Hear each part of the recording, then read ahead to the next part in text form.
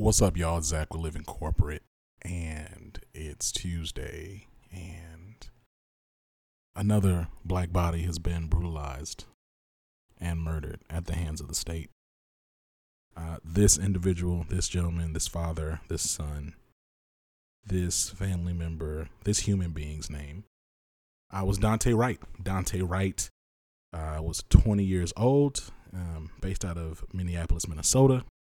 Was driving while black with an air freshener in his car and was pulled over by police, shot at point blank range by an officer who claims that she thought she was using her taser. And so, typically our content is evergreen. But as for anyone who's been really plugged in and a part of Living Corporate's community over the past, year or so, as we continue to grow and just as life has been so disruptively chaotic and more aggressively oppressive for a variety of people, certainly black and brown people, we sometimes have to kind of break the script and record something a little different. So if you were looking for our typical business conversation where we talk about DEI in this really tactical, practical way, through the lens of storytelling and a guest, that won't be what this is today. So, I have some thoughts. I wanted to process them out loud with y'all. I've started the process, so don't get me wrong. This won't be a ramble, but it will be me talking about my feelings, just where we're at, right? Because I believe I owe it to y'all. Because Living Corporate as a platform, that's what we're trying to do, right? This whole real talk in the corporate world thing wouldn't really be true if we're not having real talk about the moments that we're experiencing in real time. I believe anyway. So the first thing I think about is just how ever present and oppressive white supremacy is.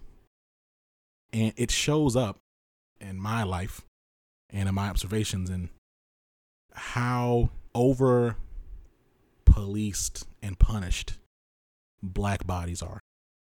So this man was driving in his car and apparently having something hanging off of your in your dashboard that way is illegal, but it's not really formally or really commonly enforced. And frankly, I recall I lived in Minnesota for a few years and my father had air fresheners in his car all the time. Now, we were also pulled over by police and guns were drawn to my head, but that wasn't for that. That was for another situation that we'll talk about another day.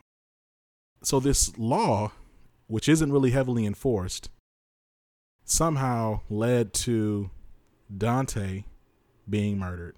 And frankly, it reminds me of this sliding scale of acceptable behavior by and for black people, right?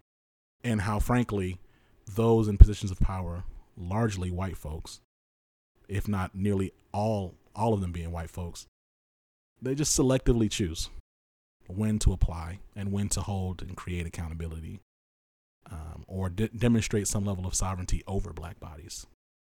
That happens. We see that happening all the time in police brutality. It's one of the most, this is the farthest extreme example. But we also see it in corporate America. Especially in the services industry where there's a plethora of things you should and shouldn't be doing.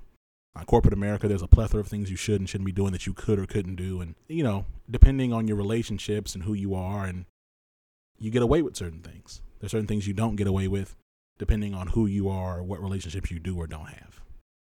And the reality is in corporate America, black folks are always held to a much higher standard of behavior and following the rules or policy, whatever the case may be, in ways that their white counterparts just aren't. I can promise you that there isn't one white Minnesotan right now who, if they had to ask themselves, isn't shocked that this person was pulled over for this. And they certainly wouldn't imagine themselves being shot by police and killed by police for an air freshener in the car. They just wouldn't. Right? Now, I have anecdotal evidence of this because, again, I lived in Minnesota. So I drove with my father, but I also drove with other people. And again, I was in Minnesota, so most of the people I was riding with were white. There was air fresheners all the time. But a function of white supremacy is the written word. So the defense is, well, it's the law. So you broke the law. So you're accountable to that. And the same thing can be said in corporate America. There's policies that leaders infrequently apply, but they're there. So that at any point in time, you can get dinged for that. You know, I'm recording this. It's April 12th. You know, for a lot of folks, this is annual performance review time, especially in consulting. And there's a lot of questions right now around, okay, how can I make sure that I am set up for a good annual review? So much of this is subjective. There's all types of things you could theoretically ding me for. How do I make sure I have the right relationships? And there's all this extra labor that goes into that, into setting yourself up for an effective year-end review. And we've talked about this on Living Corporate several times. Shout out to Tap In with Tristan. Love your work. Thankful for you. Shout out to Letitia Bird, who's talked about it several times, and Tiffany Tate. Shout out to all of the career consultants who have graced Living Corporate and given us their thought leadership and time to talk about this work. So I don't bring this up to poo-poo it. The reality is that Black professionals have to put in an exponential amount of emotional and mental labor. Frankly, they have to employ a certain level of cunning and daring and psychological maneuvering to get the outcomes that they want, really to massage and manage whiteness, because it is by the prerogative of white leaders that Black professionals even exist. It's true. And I'm just connecting these dots in real time. You know, we talk about Dante, and you talk about Black bodies in the street and the experiences, and our very lives are determined by the whim of any white person with power, which is most of them. And that's depressing. It's depressing that you can be minding your business and your life can be snuffed out simply because a white person decided it's going to be snuffed out. Simply because this officer, who should know the difference in weight and feel between a gun and a taser, because those are two distinctly different weapons, killed a man. But I'm going to go back to this corporate example because we talk about real talk in the corporate world. So my intention is to give y'all both. I've had conversations with several white folks in positions of leadership who have destroyed the careers of Black folks, who have directly damaged their livelihoods because of how they chose to manage their performance. And when I asked them a few follow-up questions, accountability questions about what they should have done and why they chose to do that and why they chose to not do that, why they chose to not speak in this moment, why they chose to speak in this moment, every time back I get a blank stare. I get whispered, hushed, yeah, you're right. I didn't think about that. That's really hard. I don't know. I need help. But it's over. This person's career has been irreparably changed, or they don't work here anymore. They don't have a job right now. And that's because you operated in the heat of the moment. You weren't thoughtful. You weren't operating at the top of your professional license. That's the truth, y'all. A lot of people who listen to Living Corporate are not Black and brown. They're white. And they listen to Living Corporate because they're looking for a resource to help them better engage and support Black and brown people at work. Because even if it's unconscious or subconscious, they know that they have the power to destroy the careers of Black and brown people. Like, I have these conversations, y'all. I have these conversations in so many different contexts. It's so depressing. It's so frustrating. Dante Wright was a father. He had a kid. I think about all the ways that white supremacy seeks to justify its function of oppressing and destroying Black bodies. So I'm on Twitter last night and I see people posting videos of Dante rapping and drinking Hennessy and smoking weed and using language like, oh, he was a thug. Look at him. This is his lifestyle. Now, aren't we going through this huge like cannabis industry boom? So what are you talking about? 2, everybody loves rap music. Creativity in music is a beautiful thing. 3, don't get me started on drinking. None of that matters. Not only that, but just the other day, an Afro-Latino man, Caron Nazario, he was held up point blank at a gas station with his military fatigues on. But see, what happens is, and white supremacy wants us to believe that we're responsible for our own oppression. That's the narrative. And frankly, many of us, black and brown people, we compound that by buying into it. We compound it by buying into it. Black people are not being shot and killed in the streets by police because they're sagging their pants. Black folks have been getting lynched in this country for over 400 years. Understand that when black people came back from WW1 and WW2, that they were being lynched in their military regalia. You cannot hide your blackness. Your blackness is not something that can be peppered over or dressed up or avoided by speech or attire. White supremacy hates blackness. They don't hate blackness when it's dressed up. When they don't hate blackness in a hoodie, they hate blackness, period. And so going back to this whole corporate world, y'all, it does not matter how well you conjugate your R's or your verbs or whatever. It don't matter. That doesn't matter. That doesn't matter. It doesn't matter. I'm going to say it again. It doesn't matter. It doesn't matter if you come in there with a blue blazer, a gray blazer, or a black blazer.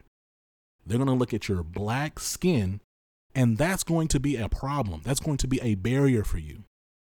That's part of white supremacy culture. Stop thinking that you can outperform white supremacy. You cannot.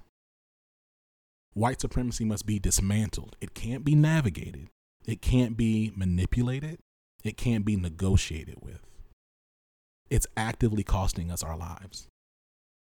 As I think about this moment, of course I go back and I think about last summer. And I think about George Floyd. And I think about all of the work that was stirring up and people, organizations, companies suddenly caring about black people and suddenly caring about diversity, equity, and inclusion. I think about that now. I think about the fact that it's been less than a year and we have another black man who was murdered. And this is also recorded, shot at point blank range by, at the very best, an incompetent cop. So what are y'all going to do?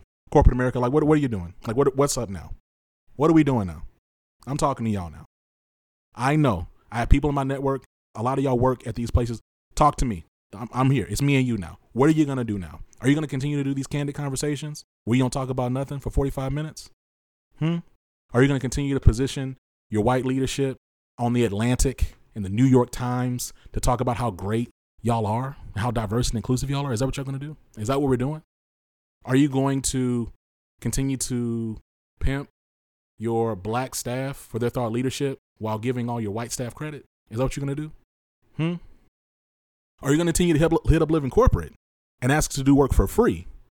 Are you going to do that? Are you going to hit me up personally and ask me to speak at your event for free?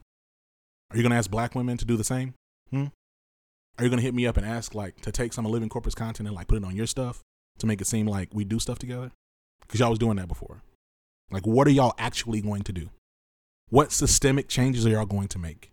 What examinations of your actual corporate policy are you going to make? Are you going to create more book clubs to talk about race and theory? Or are you going to actually pause and examine your actual policies and practices and how you disenfranchise and harm the careers of black employees every day at your companies? That's what I want to know. What are you going to do? We're not going to candid conversation our way out of this. That's not the future. That's not even the present. I'm so exhausted. No, your black employees are not okay. And I want to be clear. This is not like we're not okay and we were okay before. We haven't been okay.